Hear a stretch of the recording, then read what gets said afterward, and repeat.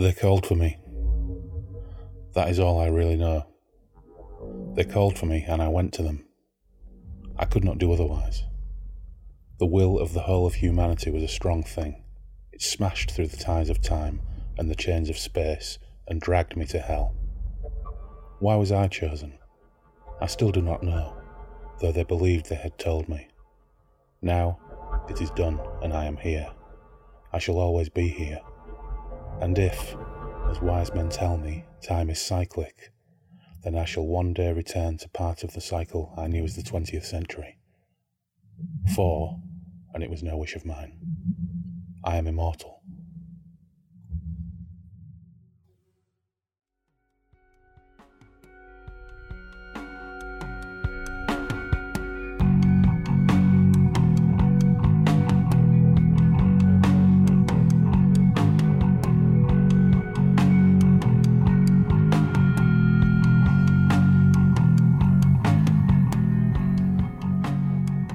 Hello and welcome to Breakfast in the Ruins, a Michael Moorcock flavoured podcast. On today's show, Phil and I delve for the first time, for the show at least, into the character and worlds of Erekos. Now, pronunciation is always a factor when dealing with fantasy fiction, and as we've found, Moorcock's fiction in particular. Erekos has an umlaut over the final E. Never, in all the years of reading Moorcock back in my salad days, did it ever occur to me to look up what an umlauted E would sound like. But there was no Tinterweb back in those days. So, having now returned to the character, I've done the deed and checked it out, but I still can't quite get it, and it sounds weird with me saying it that way, so I'm sticking with Erekos. Erekos is a fascinating character. He's introduced in the 1970 novel The Eternal Champion, but even the date of initial publication doesn't quite marry up with Moorcock's already pretty muddled early Eternal Champion timeline, or narrative chronology, to the extent that it's even possible to plot that out. Or even sensible, for that matter. What this novel does do, though, is to clearly state that not only is there a thematic link between his sequences and key characters, but that this new character Erekos is a key link between them. The initial setup gives a big part of Moorcock's fantasy game away within a few lines, but we'll get to that. Erekos, despite being a crucial character in a number of ways, also happens to be the least prolific of Moorcock's big four fantasy characters. He was the subject of 2 novels and a graphic novel, as well as making a number of appearances in crossover events during Moorcock's second age, for want of a better expression.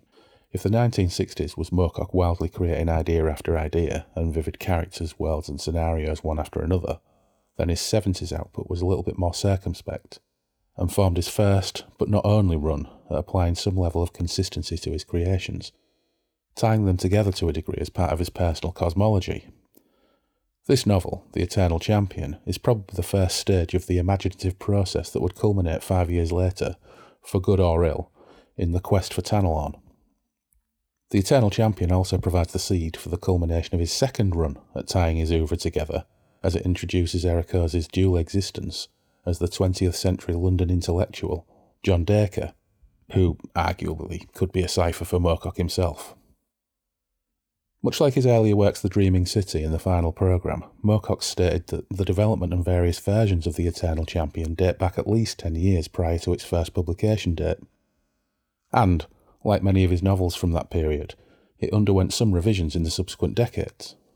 We'll have a look at just a couple of those revisions as we go, but we won't do a page-by-page comparison, as, for the most part, they remain largely the same, with just some alterations to apply a little bit of consistency.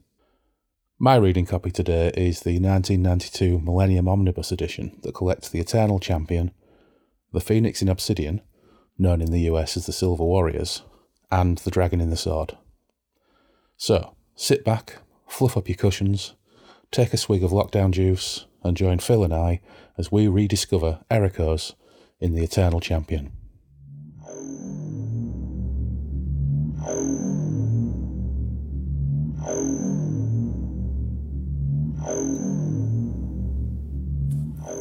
Right, okay, we're back in Derry and Tom's roof garden, and this time I'm here with Phil. Phil, this is your first show since the birthday episode.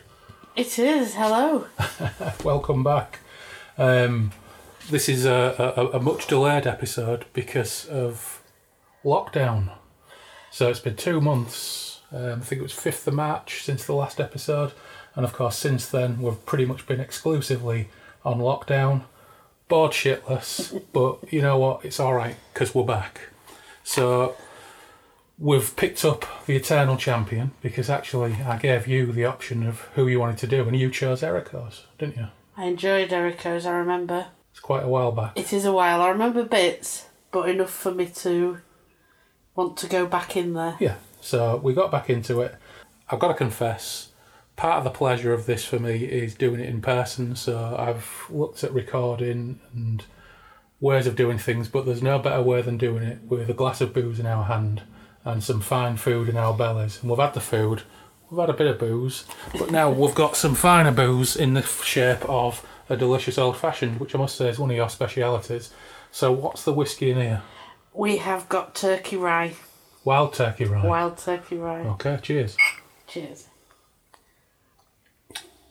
Yeah, delicious. I do prefer an old-fashioned with rye. I It's do less as sweet. well. Yeah. Grand. So, we chose Ericos and we've launched into the Eternal Champion. Now, the thing that struck me most about rereading the Eternal Champion again for the first time, probably, I don't know, 25 or more years, is straight off the bat, after covering some Elric and some Hawkmoon. Okay, we haven't got into Corum yet, but we'll be doing that with Loz before long, and also doing a little bit of Jerry Cornelius. This is the first one since I've started my rereads that's in the first person, and is actually directly from the perspective of the character, which is interesting because over the ones that we've been doing so far, there's always a switch of narrative perspective which freshens things up, but in this case, it's all from the protagonist's perspective, which is quite unusual for Michael Moorcock.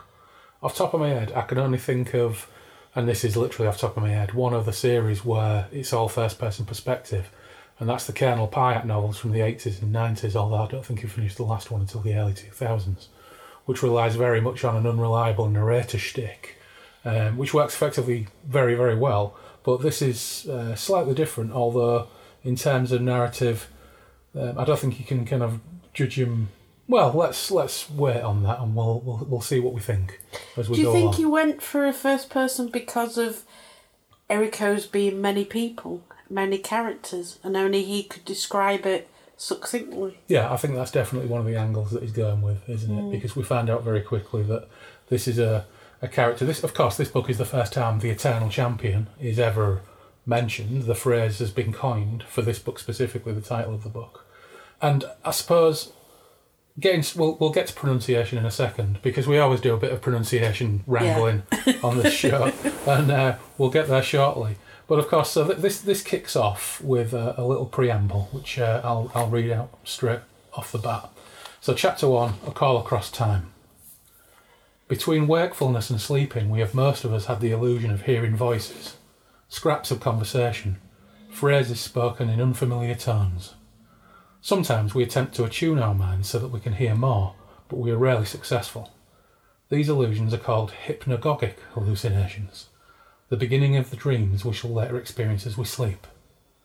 There was a woman, a child, an occupation, a name, John Dacre, a sense of frustration, a need for fulfilment. Though I loved them, I know I loved them. So we kick off, there's a guy in bed in winter, musing on mortality and futility of human existence, as one does, and occasionally sleeping, he hears voices calling to him. So at this point, he hears these voices, which he says sound like gibberish to him, which say, Ericos, Ericos, Ericos. But that leads to our first pronunciation, because just to be bloody awkward, there's an umlaut over the E. So, how do you pronounce Ericos? Ericos. Ericos, yeah. I looked up E with an umlaut and how it's supposed to be pronounced, and it's a hard E. So, technically it should be Ericos. But that sounds bloody stupid, so I'm not doing it. I'm sticking with Ericos. Yeah. Of course, at this stage also, we should talk about the editions that we're reading, because of course I've got my old original early 70s Mayflower edition with the rather outrageous cover, which I'm sure I've got it kicking around here somewhere. So, describe this cover to me and tell me. There's a lot going on there. There is a lot going on. So, number one, is it reflective of the contents? I would not have put that as how I perceive Ericos to look. No. At all. So, Simon Perrin on Twitter, who did me my fabulous Companions of Elric sketch, said that it looks like Nicole Kidman feeding blood to an off-brand Shiva, which I think is a fairly decent description, but it bears no resemblance whatsoever to the contents. I would have said an Indian deity as well. Yeah. So this was my original copy of the Eternal Champion that I read in the 80s. And this is from, let's have a look, 1976, this edition. Originally published in 1970, but I started to read this and sadly my spine started to crack. Not my actual spine, the spine of the book. So I decided that I'd better leave that one alone and just keep it close to hand for posterity's sake. Nicole's also got a builder's bum on the cover. She has. Yeah. It's definitely going on. Yeah, she rocks a pink builder's bum quite well on that cover. So I've read I decided to go with the Millennium edition, the omnibus edition, which weighs, unfortunately, a bloody ton, so it made it difficult to read in bed. And this was published, let's have a look, 1992, this edition. And there are some subtle differences, because over time, Moorcock had a habit of revisiting and revising some of his novels whenever they were reprinted, and when they were reprinted in collections, some of these revisions took place. Right, because my edition is 2013. Yeah, so you've got the Gornax Collected edition, and I'm not sure, because I've not read that one. I picked it up recently. I'm not sure if there are any significant differences between that one and this one, but we're not going to go into any great detail regarding differences in editions, although we will call out just a couple of interesting things as we go along where I did check out just little differences and little revisions. So we've decided we're going to stick with Ericos. Mm-hmm. So this geezer, who it turns out is called John Dacre. John Dacre. So John Dacre has this specific and unique quality when it comes to Moorcock characters, in that he's a 20th century guy living in the 60s, 70s, who knows, because Moorcock claims that this was first written in its initial form in the late 50s and revised continually in the 1960s by the point where it was actually published in 1970. After, of course, he'd published a number of Elric stories, although before he'd started on his grand Elric reconciliation with Elric of Melniboné, but also he'd published the Hawkmoon novels and the first Corum series. So in some ways this is a capstone to those things. I don't think it matters though when it was set, because I envisage when we talk about John Dacre, when he keeps going back to him, that it's in this time. Yeah. It doesn't matter, it's your own view. It doesn't really matter, and it's interesting you should say that, because Moorcock has attempted over the decades to tie everything, his Eternal Champion sequences up with a nice bow. And he did it for the first time in the 70s to a not entirely satisfactory level, which we'll get to at some point on the show. But then he did it again in a series which culminated in the early 2000s, where everything comes full circle back to John Dacre. And I won't offer any spoilers as to exactly how that works out, but I wasn't entirely satisfied with that either, to be fair. But it's very interesting, and especially when you consider that his first version of this was drafted in the late 50s, and the culmination of the John Dacre saga, as it is, probably took place well over 50 years later in a book called, I was trying to remember, I think it was White Wolf's Son. Yeah, White Wolf's Son. So, anyway, back to the point. So John Dacre is laid in bed, and he starts concentrating on these voices, and they become a little bit clearer. This is John Dacre's thoughts. Had I hung for an eternity in limbo? Was I alive? Dead? Was there a memory of a world that lay in the far past or the distant future? Of another world which seemed closer? And the names? Was I John Dacre or Ericos? Was I either of these? Many other names. Corum Halen Ersi. Oh God, pronunciation. Orbeck. Elric. Rakir. Simon. Bastable. Cornelius. Von Beck, Asquinall, Hawkmoon. Fled away down the ghostly rivers of my memory. I hung in darkness, bodiless. A man spoke. Where was he? I tried to look but had no eyes with which to see. Ericos the champion, where are you? Another voice. Father, it's only a legend. No, Islander. I feel he is listening. Ericos. And that brings us to one of our few delves that we will have into the differences between the later editions and the earlier editions, because there, of course, we've got some pretty familiar names, haven't we? So just read those names out again. Corum. So we've got Corum, yes. Orbeck. So Orbeck is Earl Orbeck, who forged the Young Kingdoms from the stuff of chaos and created the world of the Young Kingdoms of Elric. Seaton Beg.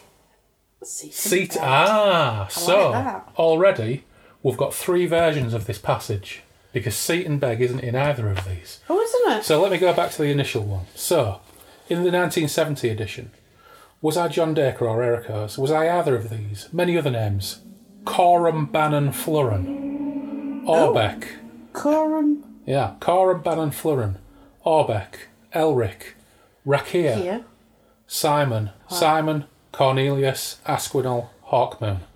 So, in the original, it appears that Corum, as we know him, isn't yet established. Then we've got Orbeck, okay. Elric, okay. Rakia, the Red Archer, who at this point is considered potentially to be another aspect of the Eternal Champion, but really only pops up in the Elric books as a companion. Simon, well, who knows. Cornelius, Jerry Cornelius. Asquinal, sounds familiar, but I can't remember. And Hawkmoon.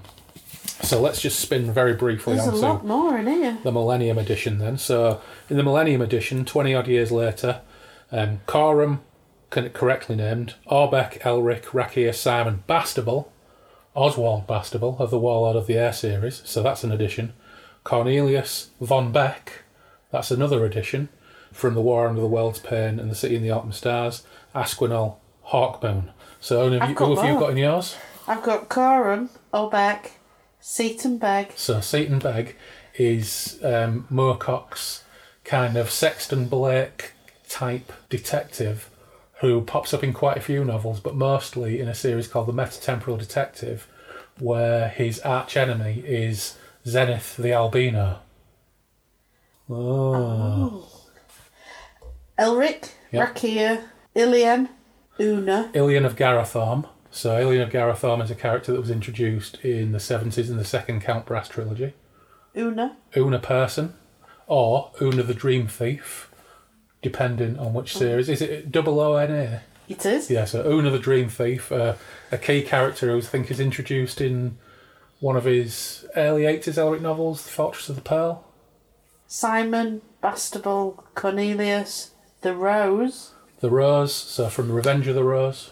Von Beck. Yeah. Asquiel and Hawkmoon. So that's 3 different versions of the novel, 3 different lists of names, which is constantly revised as he's gone by. There's a lot more in this one. To expand on the mythos of the Eternal Champion. Interesting. So, we've mentioned this is in the first person. That's quite unusual for Moorcock. But now we know that John Dacre is being summoned under the name Ericos. Dacre is beginning to perceive the nature of those that call him now, and the world and the nature of their predicament. And he sees a world, he sees continents, and he sees cities. Then I saw the fortress cities of the continent of Necrolala, with the capital city Necronal chief among them, built on and into and about a mighty mountain, peaked by the spreading palaces of its warrior kings. Now I began to remember as, in the background of my awareness, I heard a voice calling, Ericos, Ericos, Ericos. The warrior kings of Necronal, kings for 2,000 years of a humanity united, at war and united again. The warrior kings of whom King Rhaganos was the last living and aging now, with only a daughter, Iolinda, to carry on his line. Old and weary with hate, but still hating. Hating the unhuman folk whom he called the Hounds of Evil, mankind's age-old enemies, reckless and wild, linked, it was said, by a thin line of blood to the human race, an outcome of a union between an ancient king and the evil one, Asmabana, hated by King Rhaganos as soulless immortals and slaves of Asmabana's machinations. After this, Dacre begins to relent, because they're continually calling on him, and out of body, he arrived at the Palace of the Summoning in a crypt, the crypt of Ericos, summoned by King Ragnaros and his hot daughter, Iolinda, who, obviously, she's going to be hot. And Ragnaros is exhilarated. Iolinda is coy, and Dacre stroke Ericos, he's all in, especially when he manifests himself and he sees his sword. So he's super impressed with this ridiculous sword. It begins to take on shape and flesh and muscle, and he feels the thrust and the strength of his blood, and he takes a breath. And he says, I took a huge breath and touched my body. It was a powerful body, tall and fit. I stood before them in the flesh. I was their god, and I had returned. I have come, I said. I am here, King Ragnaros. I have left nothing worthwhile behind me, but do not let me regret that leaving. So that's a bit harsh, because we found out a little bit later that he's got a wife and a son back in London. But he's left nothing behind that he doesn't regret leaving. So he looks at Iolinda, who drops her eyes modestly, and then, as if against her will, raises them again to regard me. I turn to the dais on my right. My sword, I said, reaching for it. I heard King Ragnaros sigh with satisfaction. They are doomed now. The dogs. You see, you say he doesn't regret it, but if you through the 10 chapters that we cover for this, there are some regrets, but he knows there's no point in dwelling on it because there's nothing he can do. Yeah. He made this promise millennia ago, and he has to stand by it to come when called. Yeah. Yeah, true. He's already taking quite a serious tone, but it's a power fantasy, this, isn't it? There's this guy who's laid in bed in rainy London in winter, dreaming about being summoned by an old king and his hot daughter, and when he arrives, he's got a massive sword, and they're super, super hot for him and wanting to save the world against the hounds of evil. It's just a straight-up power fantasy, isn't it? And no doubt this is what appealed to me when I read it when I was 13. Because I think most fantasy is, to some degree, some kind of power fantasy. Could you get the bits where he's quite morose and he's looking back all the time, and then they hand him the sword and he's like, yeah, this is great. Yeah, I fancy a bit of this. This is awesome. Yeah, so Dacre stroke Ericos in chapter 2, The Champion Has Come. He's taking this pretty well and he's buying into it. So Ragnaros buggers off momentarily to get a scabbard for the sword, leaving Ericos and Iolinda to stare at each other. Bit awkward. He stood there butt naked, swinging in the wind, and she's there being coy, and she's showing off everything he's got. But anyway, Ericos accepts the scabbard and has a play with it. But Ragnaros and Iolinda are kind of crapping themselves because it turns out the sword radiates some kind of poison or radioactivity. I turned and picked up the sword. The handle was bound in gold thread and was vibrant to my touch. The pommel was a globe of deep red onyx, and the hilt was worked in strips of silver and black onyx. The blade itself was long and straight and sharp, but it did not shine like steel. Instead, in colour, it resembled lead. The sword was beautifully balanced, and I swung it through the air and laughed aloud, and it seemed to laugh with me. That sounds familiar, doesn't it? Ericos, sheathe it, cried Ragnaros in alarm. Sheathe it, the radiation is death to all but yourself. Reluctantly, I slid the sword into its scabbard. Why was I the only one who could wear the sword without being affected by the radiation? Was it because in that transition from my own age to this I had become constitutionally different in some way? Was it that the ancient Ericos and the unborn John Dacre, or was it vice versa, had metabolisms which had adapted to protect themselves against the power which flowed from the sword? So once again we have that fantasy trope of the hero with the super, super powerful sword. Very, very similar to Elric and the Black Sword. And actually the Black Sword motif will pop up quite a few times through various different series as we go along. One thing I did pick up when I started reading is the transition of Dacre's thoughts, personality, and with his soul diminishing and Ericos building, was a similarity I kind of picked up on between Doctor Who. Oh. Different that it's totally different people with Ericos, different entities. Yeah. But that first adaptation, when he becomes regenerates. Yeah. Getting used to the body, the differences. Just something that. Yeah, that never occurred to me. Yeah. So he's He's doing fortunately, I think if Ericos were played by Tom Baker, it might be a bit weird. But it is that kind of regeneration scene where it's like if Doctor Who was 6'4", naked, and had an enormous sword. Yeah, why not? Hopefully that'll be the next series. Next regeneration, we want naked Doctor Who with giant sword. So he also says, I will need clothes, I said, for how he's naked. So he's had a play with his sword, and he's suddenly twigged out he's actually butt naked and he needs some clother.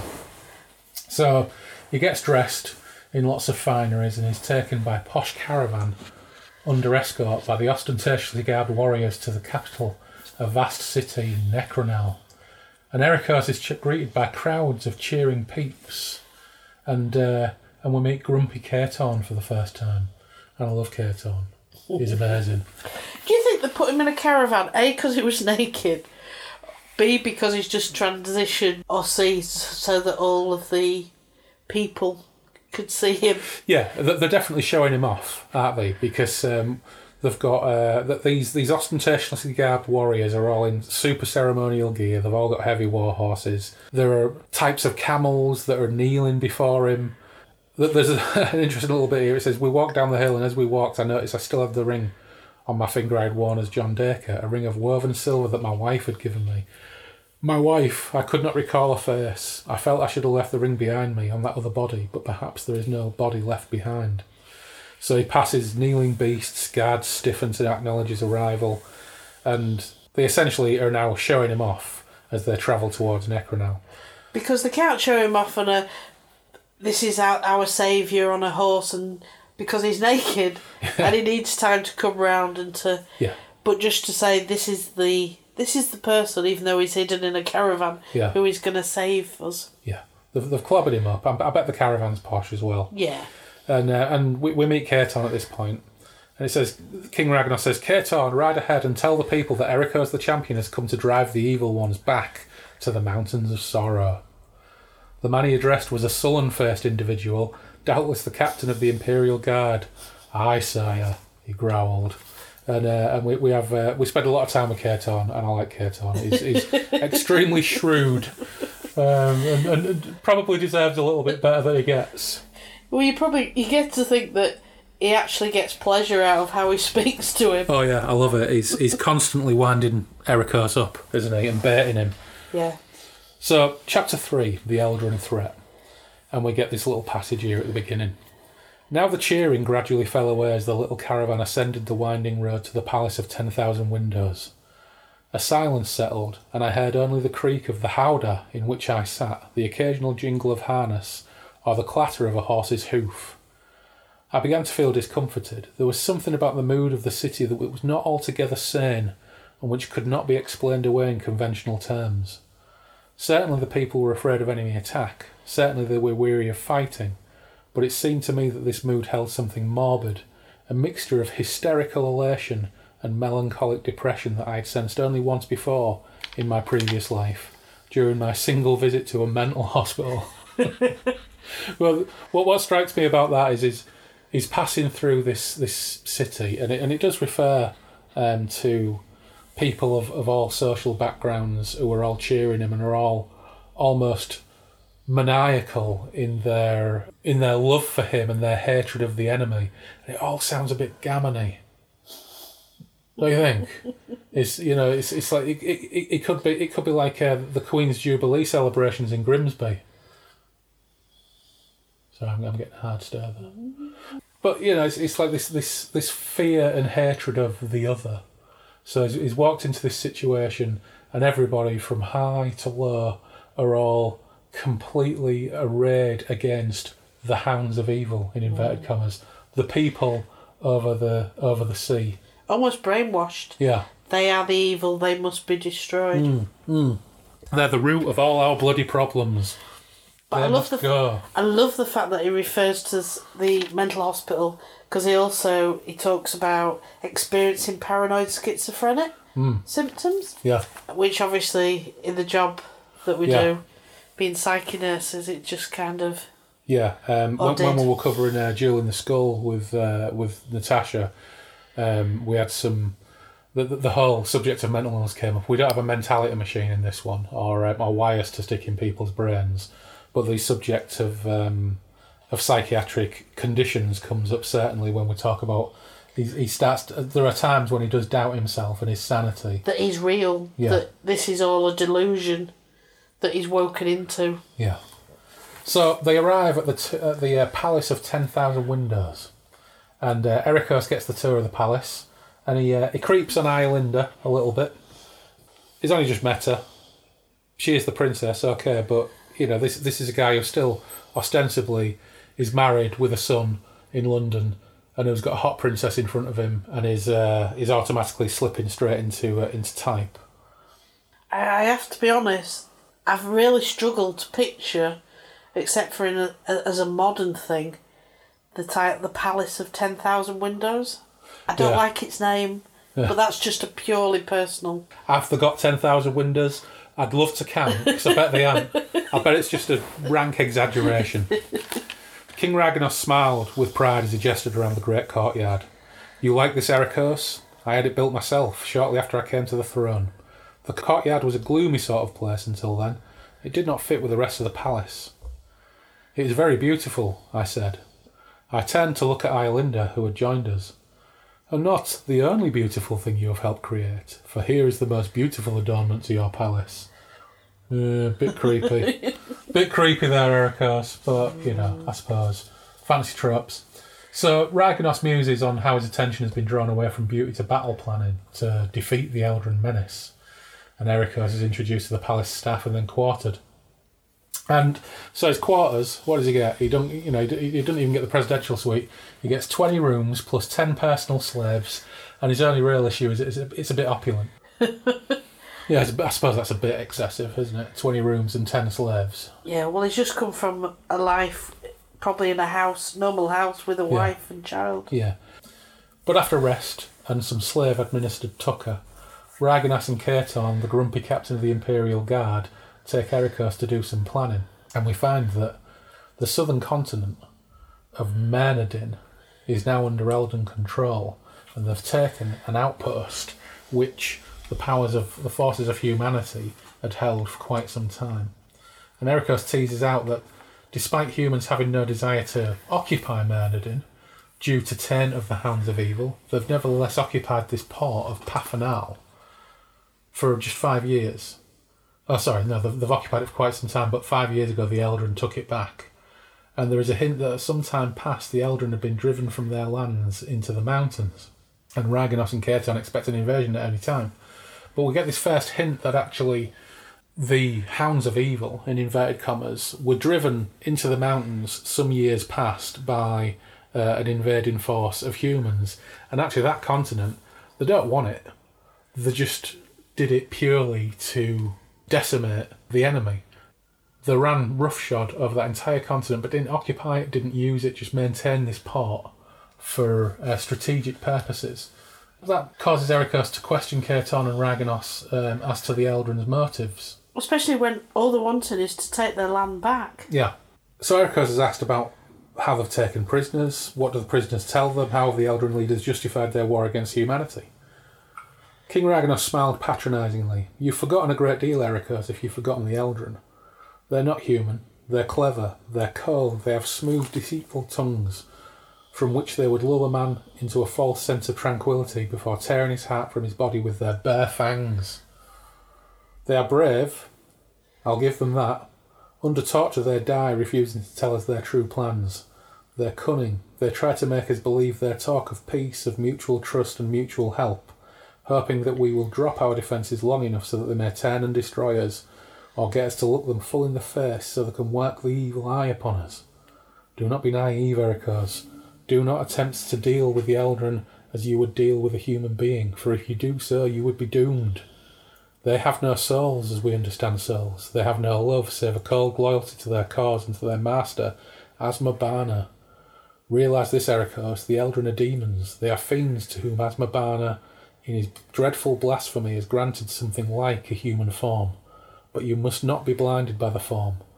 That which is inside an Eldrin is not human. It is everything, in fact, that is inhuman. Katon's face twisted. You cannot trust an Eldrin wolf. They are treacherous, immoral and evil. We shall not be safe until their whole race is destroyed, utterly destroyed, so that not a fragment of their flesh, not a droplet of their blood, not a splinter of their bone, not a strand of their hair is left to taint the earth. And I speak literally, Ericos. For whilst one finger clipping of an Eldrin survives upon our world, then there is the chance that Azmabana can recreate his servants and attack us again. That demon brood must be burned to the finest ash. Every man, every female, and every youngling burned, then cast to the wind. The clean wind. That is our mission, Ericos, the mission of humanity, and we have the good one's blessing for that mission. Yeah, it's a bit harsh. And at that point I went, ooh. Yeah. So this has been handed down from centuries. This hatred is so ingrained in everybody. Yeah. Ericos, who doesn't possess that, is going, oh, hold on. And as an outsider, you go, oh, they're talking of peace. Yeah. Or even under torture, they're not giving you any plans of their war. Yeah. Maybe there isn't any. Yeah. And I kind of start to feel sorry for the Eldrin. Yeah. Yeah. At this point, you start thinking, hang on a minute. They're a bit hardcore, this lot. You know, they're effectively talking of killing children, of genocide, of wiping them out, and so not a fingernail remains. And it's really hateful. The things that they're saying are hateful. Yeah. The dehumanising them, which is, of course, a very, very common thing, which we see all the time whenever there's any kind of invasion or war type narrative that's foisted upon a public. It always dehumanises the object of the aggression. And we see it all the time, don't we? Not just in war kind of situations. We see just some of the rhetoric around some of the political things over the last few years of dehumanising migrants, dehumanising, people who effectively just want a better life. We see it, children in cages, etc., etc., etc. It's disturbing. And of course, when I read this as a teenager, not all of that would pretty much have been lost on me because it all just sounded like, I was reading Sven Hassel books and the like at the time. But reading this now, that language just leaps straight off the page. It rings so many alarm bells. Yeah. It's like when any nation tells you all the bad things about someone and you hear a specific story, everyone jumps on it. It could be an absolute pile of bollocks, but they've heard it, so it must be true that this migrant family have got a car and a 5-bedroomed house, and then because of social media, admittedly, you get to know a lot of stuff, but it also is a way of spreading a lot of stuff that's totally untrue. Yeah, well, you can imagine if they had social media in Necrolala. I reckon Necrolala Facebook will be absolutely fucking swamped in Necrolala first posts, and you'd be sacking off your auntie for liking Necrolala first posts. I would, non-stop. I'd get off Necrolala Facebook, just like I have in real life. You'd lose a lot of friends. Yeah, well, fucking hell, Uncle John. Necrolala first posts. That's it. I'm out of here. Anyway. But, so you digress. Yeah, but on the back of all this, Iolinda turns up and says, then I heard another voice, a sweeter voice, and I glanced towards the door. It was Iolinda. You must lead us to victory, Ericos, she said candidly. What Katon says is true, no matter how fierce he claims it. The facts are as he tells you. You must lead us to victory. I looked into her eyes. I drew a deep breath and my face felt hard and cold. I will lead you, I said. So, Iolinda turns up, flutters her eyelashes, is like, oh, okay, fuck it, I'm all in. Let's genocide. So the next morning, he wakes to the sound of his slaves preparing his breakfast. But he's confused for a second. Is at that point that, what do they call it? Hypnagogic dream state or whatever. Hypnagogic, yeah. Yeah, so he's not sure whether it's the slaves or is it his wife moving around, getting ready to wake up the boy as she did every morning. Says, I opened my eyes expecting to see her. I did not see her, nor did I see my room in my apartment where I had lived as John Dacre. Nor did I see slaves. Instead, I saw Iolinda. She was smiling down at me as she prepared my breakfast with her own hands. Oh, ooh. I felt guilty for a moment, as if I'd betrayed my wife in some obscure way. Then I realised there was nothing I could be ashamed of. I was the victim of fate, of forces which I could not hope to understand. I was not John Dacre, I was Ericos. I realised it would be best for me if I were to insist on that. A man divided between two identities is a sick man. I resolved to forget John Dacre as soon as possible. Since I was Ericos now, I could concentrate on being Ericos only. In that, I was a fatalist. Well, that's convenient. Well, it's better than split personality. Well, I suppose so, but... Or multiple the personality. way I read that is waking up thinking, just for that second, there's that frisson of, oh, hang on a minute, I am married. And then it's like, oh, yeah, but, I'm not really John Dacre anymore. Yeah, give me my breakfast, Islander. But if you try to put yourself in his position, which you obviously can't do, that must be really frustrating and strange. It must, but it still feeds into that male power fantasy thing, doesn't it? It's like, right, okay, so I've been called in the middle of the night, and I've gone to this fantasy land where I'm being held up as a god with godlike powers, with a massive magic sword that no one else can wield. The king's daughter thinks I'm the bee's knees. She's super hot. She's now in my bedroom cooking me breakfast with her own hands, and I'm dismissing any thoughts of my wife because, you know what, I'm here now and I'm being fatalistic about it. Actually, yeah, and it was only the night before he was John, or the day before that, he was John Dacre. Yeah. So it's interesting in that is some kind of male power fantasy. Yeah. What would a female power fantasy be? There's a question for you. There is. Because it's interesting that you're addressing this, all of this from the perspective of kind of evaluating him as somebody who's potentially mentally ill, which is your one, because you're a mental health professional. I'm reading it, I'm a mental health professional, but I'm reading it as, 13-year-old me thought this was cool. Big sword, hot princess. Yeah, I'll buy into a bit of genocide. Get to do battle, come back the hero. Yeah. So what would be the equivalent female power fantasy? You're going to have to think about that one. That one's That's not your gonna... homework. Yeah. For the next episode, that is your homework. You've got to tell me what the equivalent female power fantasy is. So, they spend time discussing that, they're in a kind of a peculiar situation. And Islander is hot for a bloke who she suspects to be a god. Ericos is a bit more circumspect and a bit of a buzzkill. And he suggests that he's mortal, and this upsets her, and the enormity of the expectations on him become a bit more real. We should also point out that we've actually found out the name of his sword. Carnagiana. Carnagiana, which sounds like an 80s terrible pop band with mullets. It's not the best name, I have to say. Yeah, so he's suddenly realising the expectations. And he says...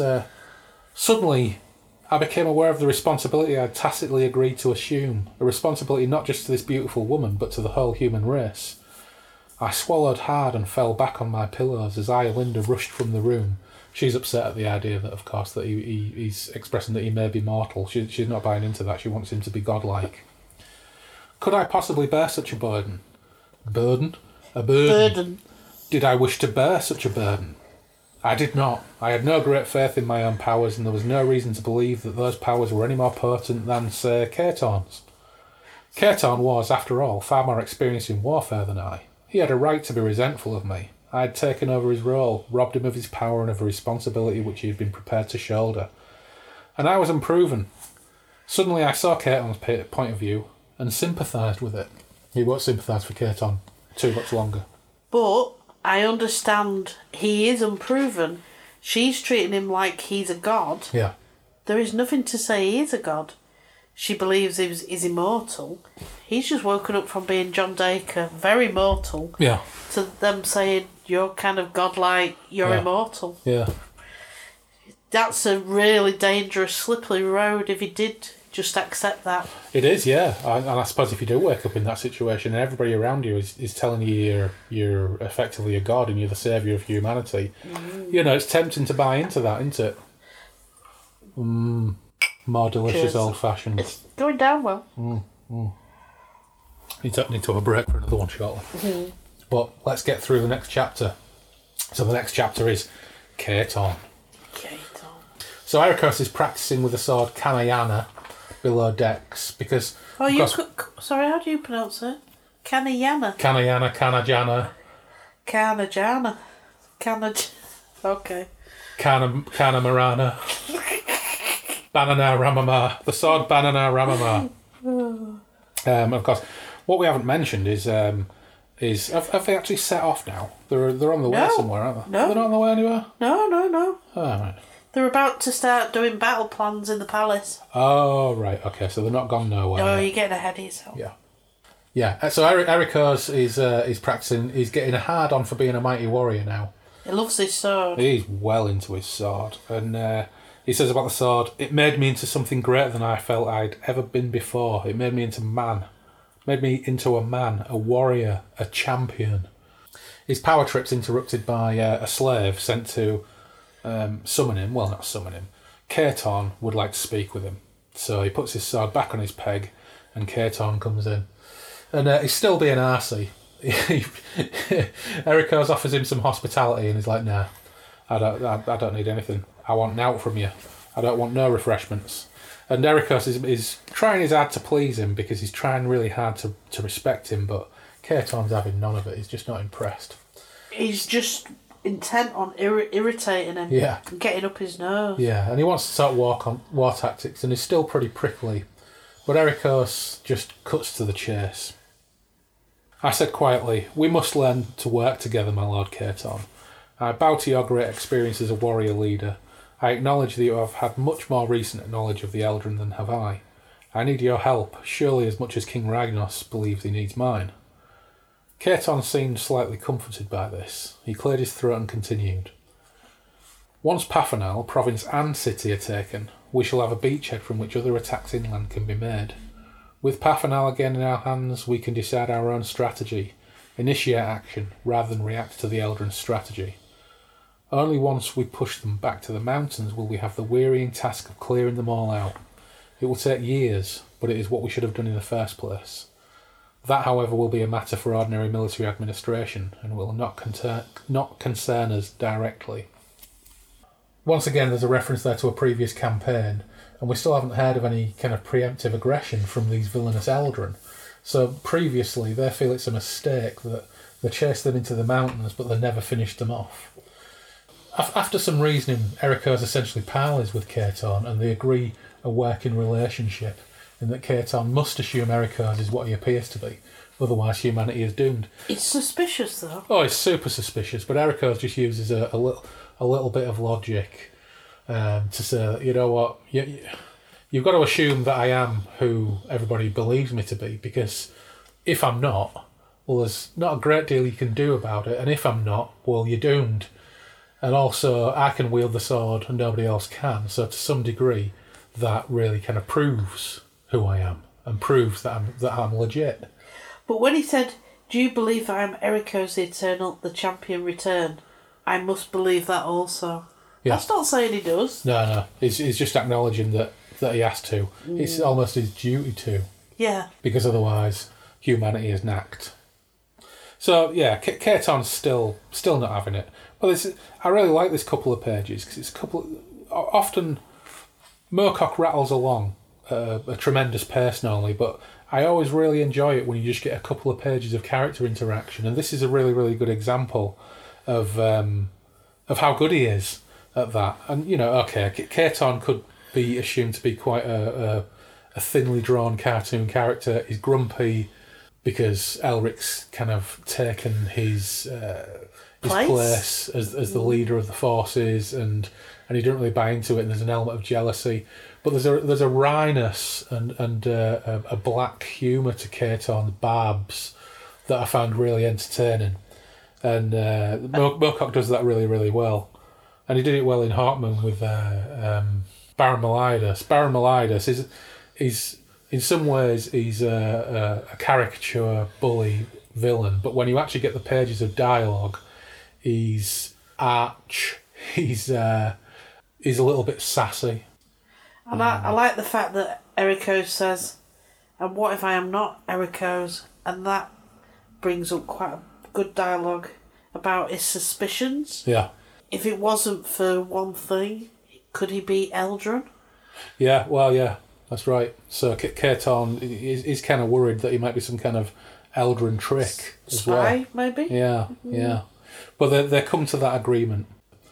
I waited for him to say something further, but then he replaced his helmet firmly on his head, dug his thumb into the side of his mouth, and picked at a tooth with the nail. He withdrew the thumb and stared at it intently for a moment. Then he looked at the map and murmured, "Well, at least we have an understanding. With that, it will be easier to fight this stinking war." I nodded. Much easier, I think. So it's also interesting that Caton has got a weariness about him, even though he's... It makes you think, when he goes off on his massive rant about how they must murder all of the Eldrin, including the women and children, then now he's referring to it as a stinking war, as if he's tired and cynical about the whole thing.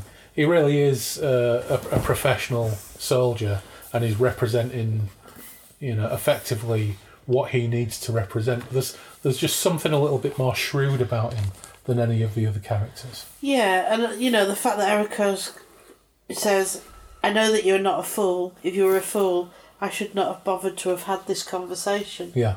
So he realises this is a clever man. Yeah.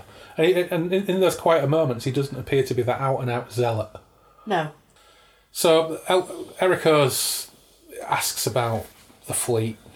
And Caton says, "We're recruiting all we can. Even women are used in certain tasks. And boys. You were told that, Lord Ericos, and it was true. The whole of humanity fights the Eldrin warriors." So they've decided this is the war to end all wars, haven't they? Yeah. To wipe out a single race, so that they can have this peace. Yeah. And it says, "I said nothing, but I'd begun to admire the spirit of this people. I was less divided in my mind concerning the rights or wrongs of what I did. The folk of this strange time and place which I found myself were fighting for nothing more or less than the survival of their species. But then another thought came to me. Could not the same be said of the Eldrin? I dismissed the thought. At least Caton and I had that in common. We refused to concern ourselves with speculation on moral and sentimental issues. We had a task to perform. We had assumed the responsibility for that task. We should do it to the best of our ability." And at that point, you realise that John Dacre's now sinking below the surface. John Dacre's passing into the subconsciousness of this character now. Because John Dacre, the intellectual from London, surely would never be so blasé about all-out war. Wiping out a race. Yeah. Total war, including the destruction of women and children. So John Dacre now is falling into the background, and Ericos is consuming the entirety of him. So Ericos sets to planning for war, poring over maps and charts with generals and admirals. He says, "When not conferring with the commanders of the armies and navies, I practised weaponry, riding, until I became skilled in those arts. It was not a question of learning so much as remembering. Just as the feel of my strange sword had become familiar, so was the sensation of a horse between my legs. Just as I had always known my name was Ericos, which, I had been told, meant the one who is always there, in some ancient tongue of humanity which was no longer used, so I had always known how to pull an arrow on a bowstring and let fly at a target as I galloped past on horseback. But Iolinda, she was not familiar to me. Though there was some part of me that seemed able to travel through time and space and assume many incarnations, they were plainly not the same incarnations. I was not living an episode of my life over again.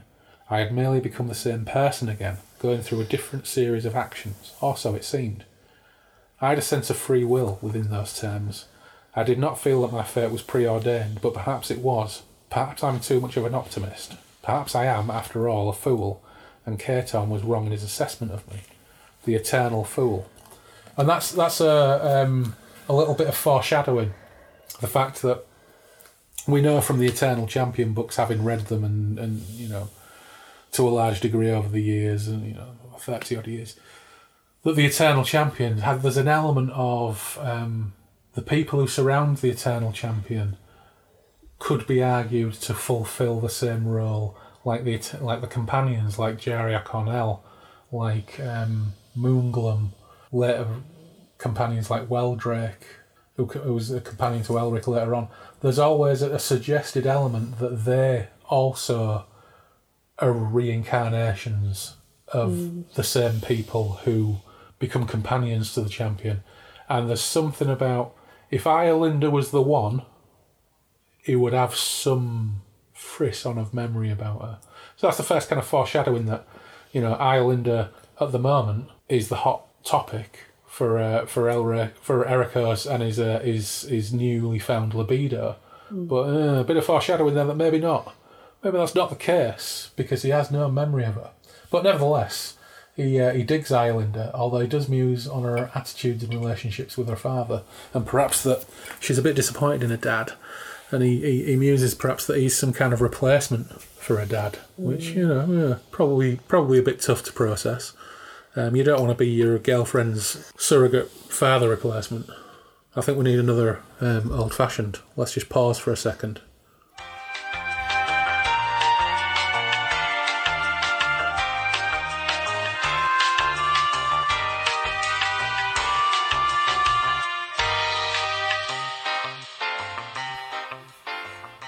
Okay, we're back with a fresh old-fashioned. Cheers, babe. Oh, is that a bit cheeky? Cheers. You do make a cracking old-fashioned, babe. It's got to be said. Thank you. Well.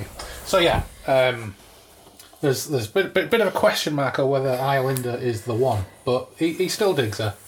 And when not training or planning strategies, they spend time together in the garden of the palace with 1,000 windows. There's something of a parallel there between the last episode of The Jewel in the Skull we did, where Hawkmoon spends time wandering around the gardens of Castle Brass and the rose gardens of Castle Brass with Count Brass's daughter, Yselda. Very different that situation though, because at that point Hawkmoon is essentially traumatised and he's got PTSD and he's got the black jewel embedded in his forehead, and Yselda manages to tease out his humanity, whereas in this, Erekos has got a massive horn for Islander. They're very much... There's a lack of chemistry, essentially, I think is the deal, because despite the fact him finding out that shagging before marriage isn't really a big deal in this world, Yeah. which you would think with Erekos and the John Dacre power fantasy would be like, woohoo, brilliant. Actually, they don't get jiggy. And there does seem to be a lack of chemistry there, where Erekos is attracted to her because she's fit and she's a princess. She feels to some extent that she must be obsessed with him because he's a god, but they seem to be the only things that fuel the relationship. There's a real lack of connection.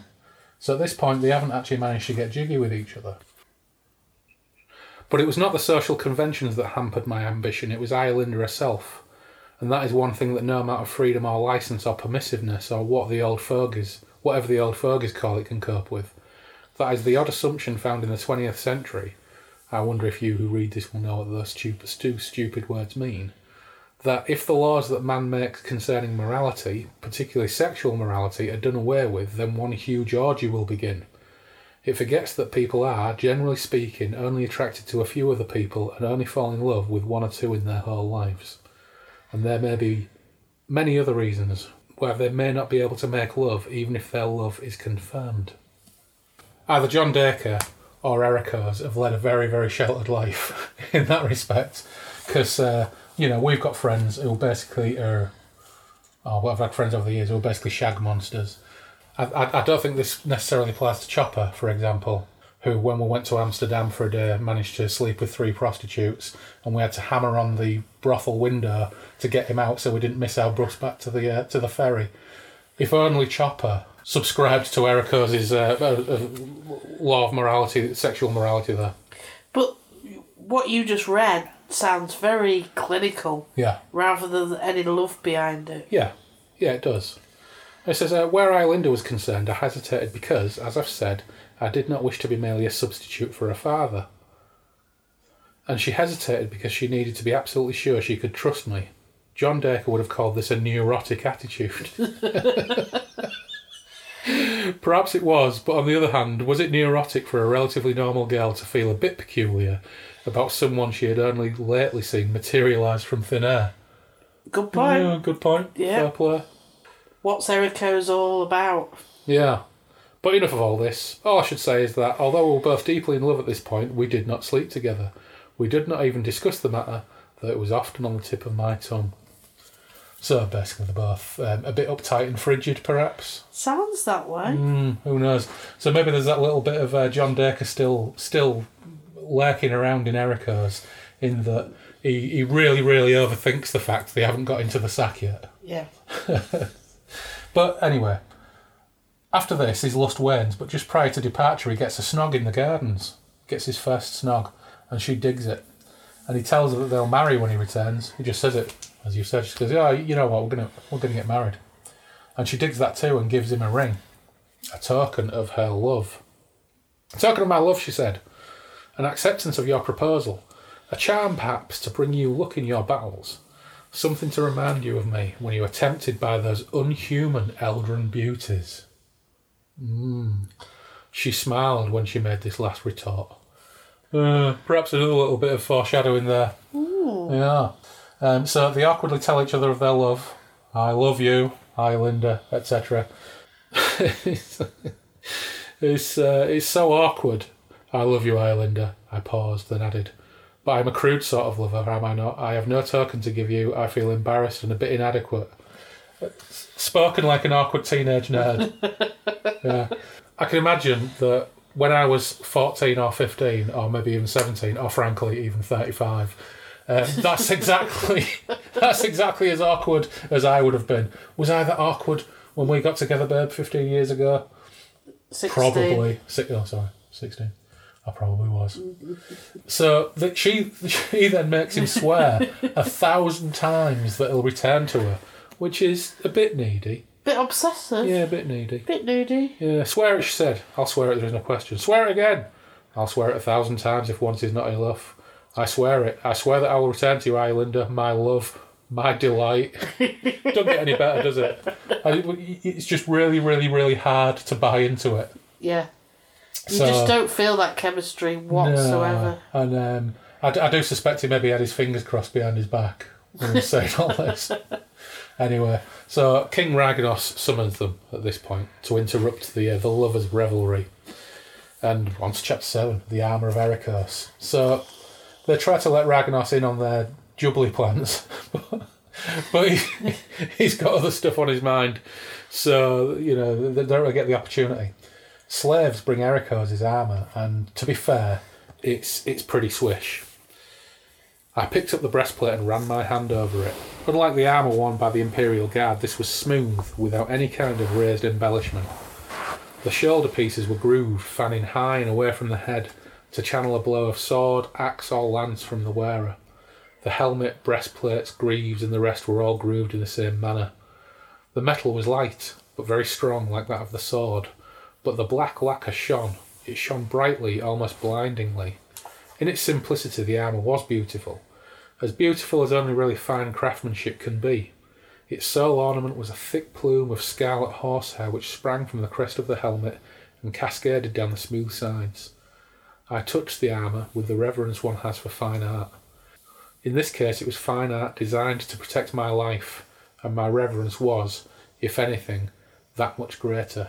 So to be fair, it's a pretty swish suit of armour, and he's really digging it. And at this point, Islander tries to bring up the betrothal again, but it doesn't happen. Raganos is too high on the impending sailing. So before Islander leaves, Ericos and Islander have a quick cuddle and a weep. I can't see him weeping. No, what they're weeping about. She's very needy. She's super needy, and obviously she's breaking down his defences as well, and he's having a weep as well. Although that's a terribly sexist thing. Maybe he's the weeper, and she's just being reduced to it by him. Who knows? But then the presence of John Dacre pops up again before being repressed again, as if your intellectual geek mate in the pub was your id, and you have to keep sending him outside for a rollie while you try and score with some LARPing chick. Anyway, Ericos goes to bed and dreams. Oh, he's dreamed of many people in many places and times. He's dreamed of many people, that's right. I saw towers and marshes and lakes and armies. Oh, in fact, read along with me because it'll be interesting to see if yours is different. I saw towers and marshes and lakes and armies and lances that shot flames and metallic flying machines whose wings flapped like those of gigantic birds.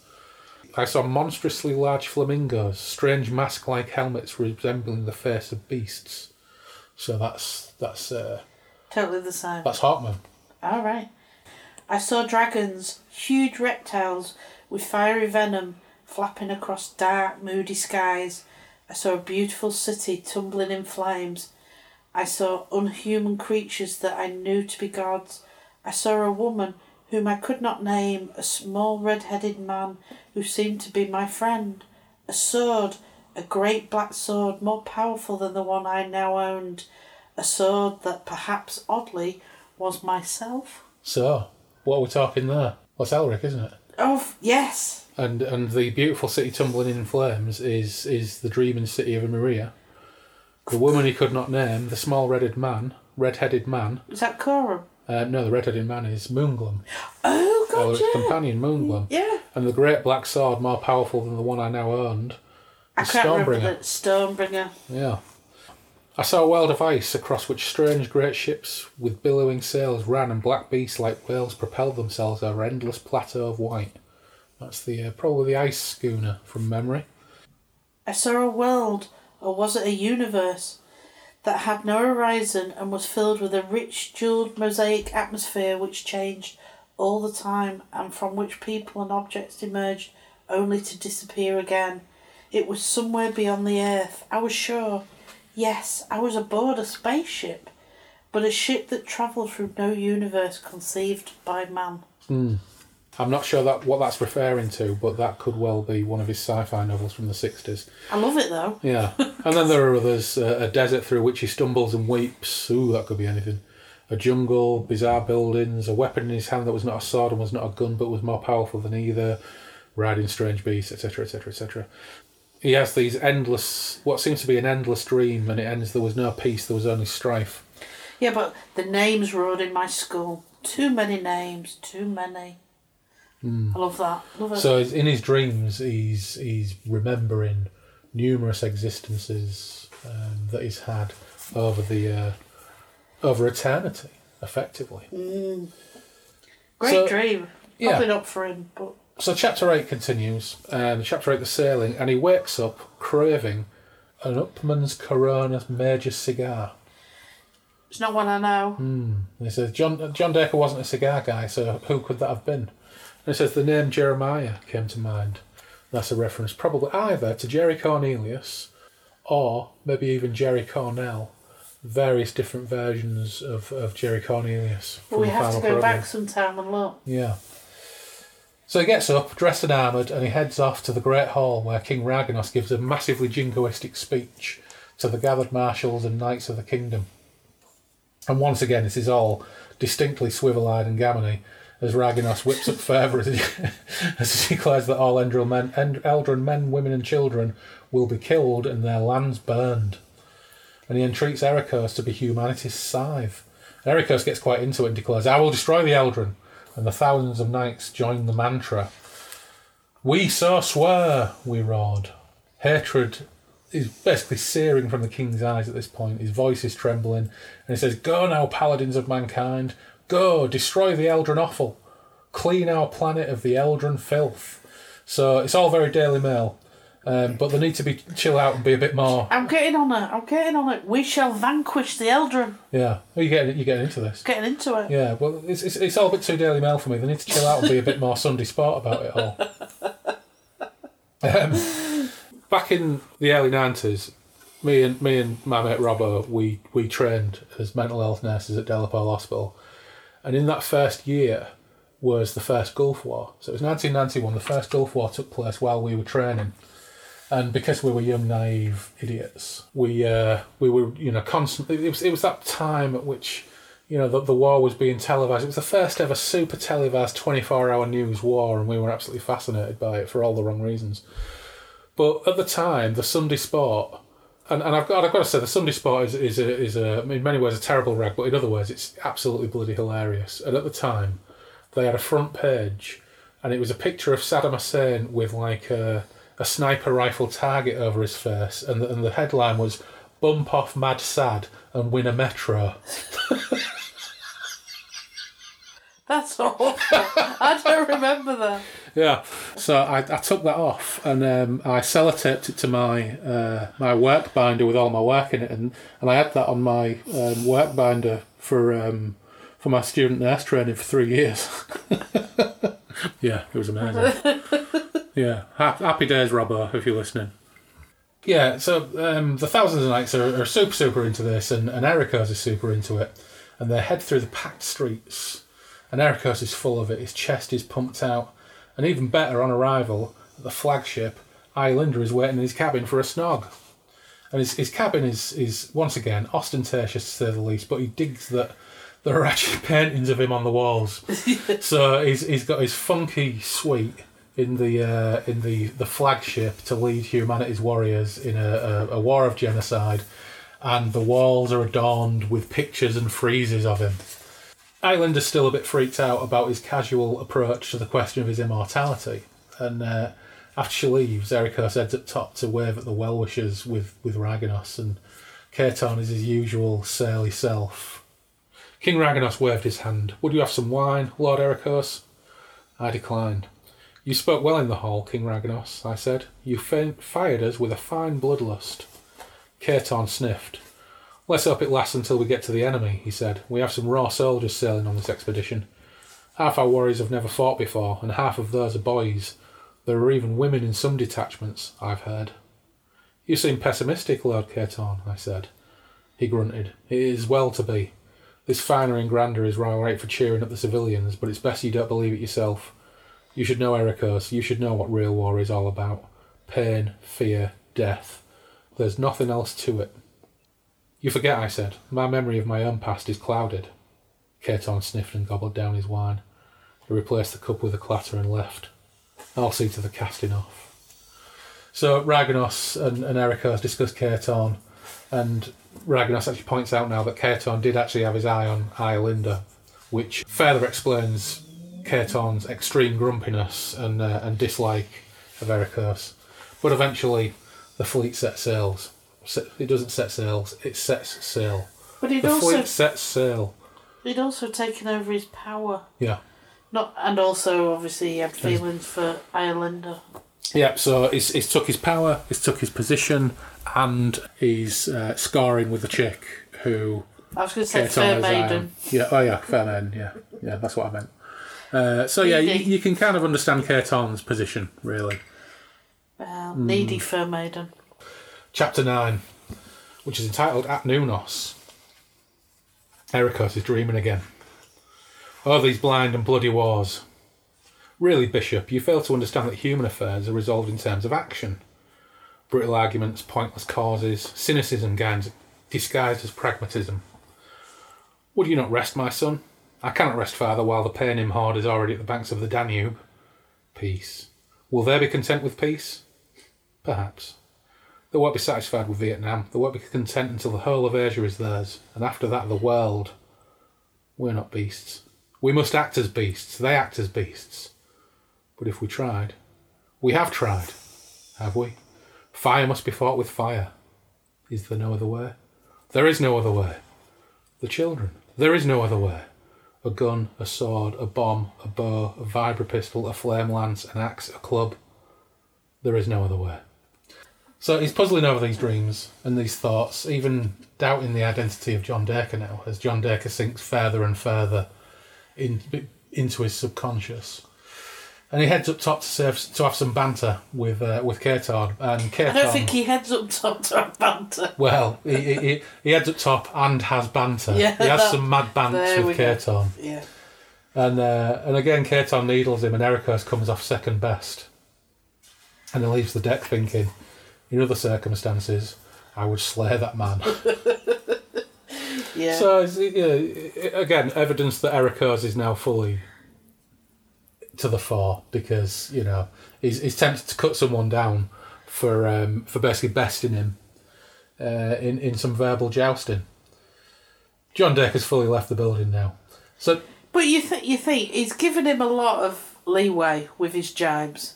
Although, to be fair, Caton did say it's how he gets through it. Yeah. Is by rankling him. Yeah, he does actually admit that, doesn't he? Yeah. That, this is his way of dealing with it. And Ericos kind of has to suck that up. Yeah. So next day they arrive at Nunos to a roaring welcome. And Ericos observes some differences between here and the capital as he's escorted through the masses.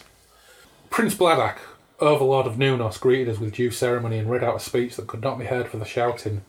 and then were escorted through the streets towards the quarters we were to use while making our brief stay in the city. The jewelled towers were not disappointing, though I noticed that the houses built close to the ground made a great contrast, many of them with a little better than hovels. It was quite plain where the money came from to encrust the towers with rubies, pearls and emeralds. I had not noticed this great disparity between the rich and poor in Necronel. Either I had been too impressed by the newness of the sights, or the royal city took pains to disguise any area of poverty, if indeed they existed. And there were ragged people here too, to go with the hovels, although they cheered as loudly as the rest, if not louder. Perhaps they blamed the Eldrin for their misery. Once again, raising the spectre of the other across the sea being the cause of your poverty and your misery and all of your problems. And also they talked about many poor people, jewels for the rich, but the jewels on the gates were not cleaned. Yeah. So although they weren't looking after it. Yeah. So there's this massive disparity between rich and poor, and the temptation of the poor people to blame the folks over the sea for all of their problems does again make me think, is Nunos basically Grimsby? But then I thought, no, because Grimsby, not at any stage, has ever had jewelled gates. So you can't really even argue that it was Grimsby. You may be a Cato, but I'm so not going to buy it. Sorry, babe. I'm not anti-Grimsby. You know I love it. Yeah, only in a film. The Overlord of Nunos, a sallow-featured man of about 45 with a long drooping moustache, pale watery eyes, and gestures of an irritable but fastidious vulture. Yeah, you kind of don't take to him, and the description doesn't help, actually. It emerged, and I was not surprised that he would not be joining us in our expedition, but would remain behind to protect the city, or his own gold, most likely. Yeah, not his city at all. Yeah. So, Ragnos says, yeah, we just need a hot meal and a simple one, no banquets. And Bloodhag looks relieved. And it says, the meal was simple, though not particularly well prepared. We ate it with Prince Bloodhag, his plump, stupid wife, Princess Ionante, and their 2 scrawny children. Privately, I was amused at the contrast between the city seen from a distance and the appearance and way of life of its ruler. Bit harsh there. Plump, stupid wife. Yeah, well, we don't know what else transpired, but yeah, it's not a very nice description of her, is it? It's not, and I do wonder at this point, when you read things like that, you think, there's a temptation to think that the author is just crass. But actually, I think that's quite deliberate. I think Ericos is continuing his journey from John Dacre, the city intellectual, to the pompous bully that he's become in order to carry out this mission of genocide. So he's completed his journey to exactly what he needs to be the biggest murderous arsehole that these people require him to be. Well, would you go crazy if you believed that you had just 2 days ago been some other man? It may be helping him is just to totally become tunnel vision. Yeah. I am Ericos. Yeah. I have to be who I am at this time. So they meet a number of commanders at this point, and we get some top-notch Moorcock shorthand characterisation. Among the commanders were several famous heroes of the 2 continents. Count Rolderot, a burly aristocrat whose armour was as workmanlike and free from decoration as my own.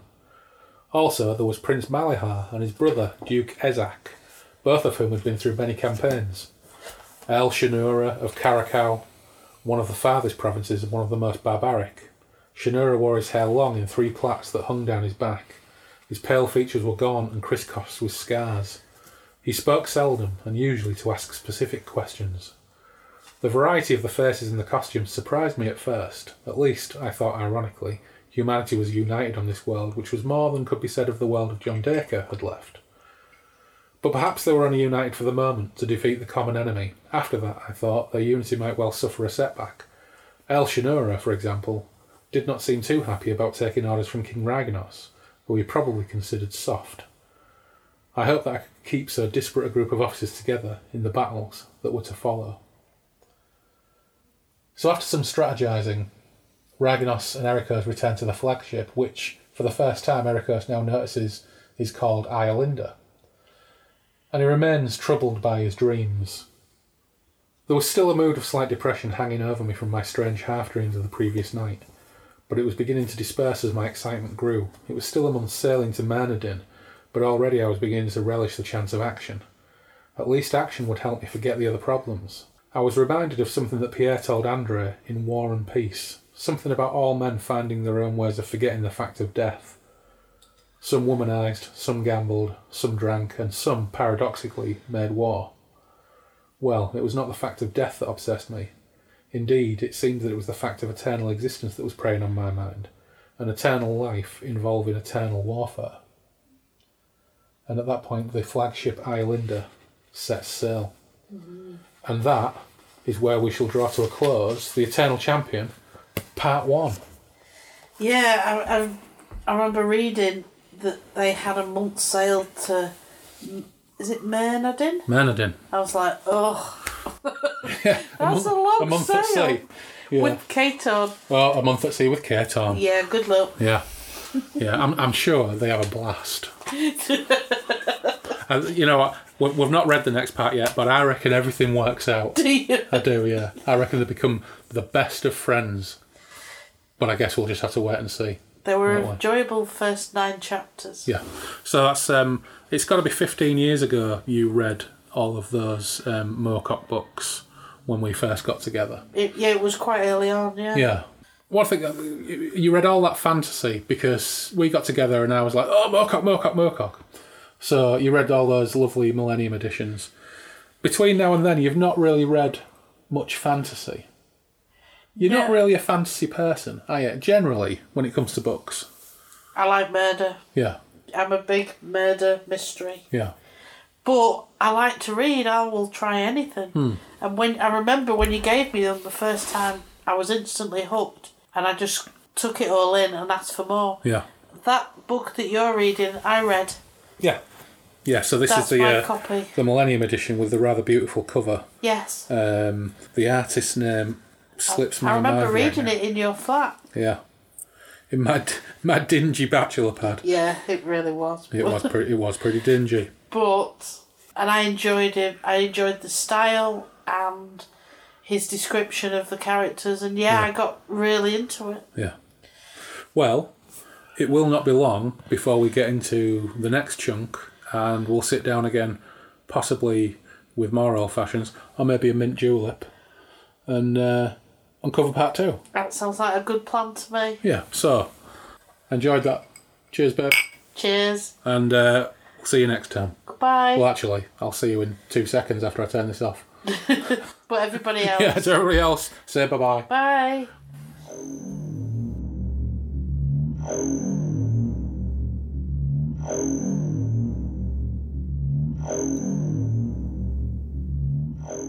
As always, thanks to Phil for sticking with me through this and for being my mojo booster in chief. It's been a difficult couple of months for everybody, as we're all aware, and Phil did our homework for this show long before I did. In fact, without Phil, I don't think I would have any mojo. And thanks as ever to Team Ruins, Tash, Loz and Hussein for keeping in touch throughout this hiatus and affirming their desire to continue on our journey through Moorcock's multiverse. And for those listeners that have stuck with us through the past 6-7 months, thank you and welcome back. As you know, we've had an 8 or 9 week gap since our last show, largely down to world events. And you'd think a lockdown would have spurred us on to do more, but the situation has had something of a nullifying effect on a lot of things, and for me that's included podcasting. Not so much because I couldn't do it, but more because I like to do it in person. Supping, eating and gabbing are integral parts of the experience for me. It's a social thing. I've explored the remote recording angle and I have the capability, but I think it may take something away. But I'm going to give it a go anyhow. Not least because that elusive show with the mystery guest that I've referred to previously has to be remote anyway due to geography. I also have a show in mind with the host of a particularly popular podcast that also we've mentioned on this show previously, and if there's going to be an exceptional delay in us being able to meet up in a pub in the northwest of England to chew the fat over some of Moorcock's tasty musings on genre, then that will have to be a remote gig too, so watch this space. Thanks as ever to patrons Fred, Norman, Matt, Tom and David, and in particular, thanks and apologies for, as is de rigueur on this show, mispronouncing patron Malpertuis handle as Malpertius for 3 months. So sorry for that. Double thanks to you not only for your support, but also for not calling me out on Twitter for my lack of manners. I have to say, though, I'm still not sure I've got it right. And finally, heartfelt thanks to new patron Jim. It's nice to know that in spite of our slowdown, the show is finding new listeners still. Jim runs a small press publisher called, suitably, The Dreaming City, and he's currently working on a guide to Elric collectibles, so be sure to check him out at dreamingcitybooks.com. Right, I hear the Song of the Swords, a transition approaches. So, take care, stay safe, and I'll see you again soon on the Moonbeam Roads.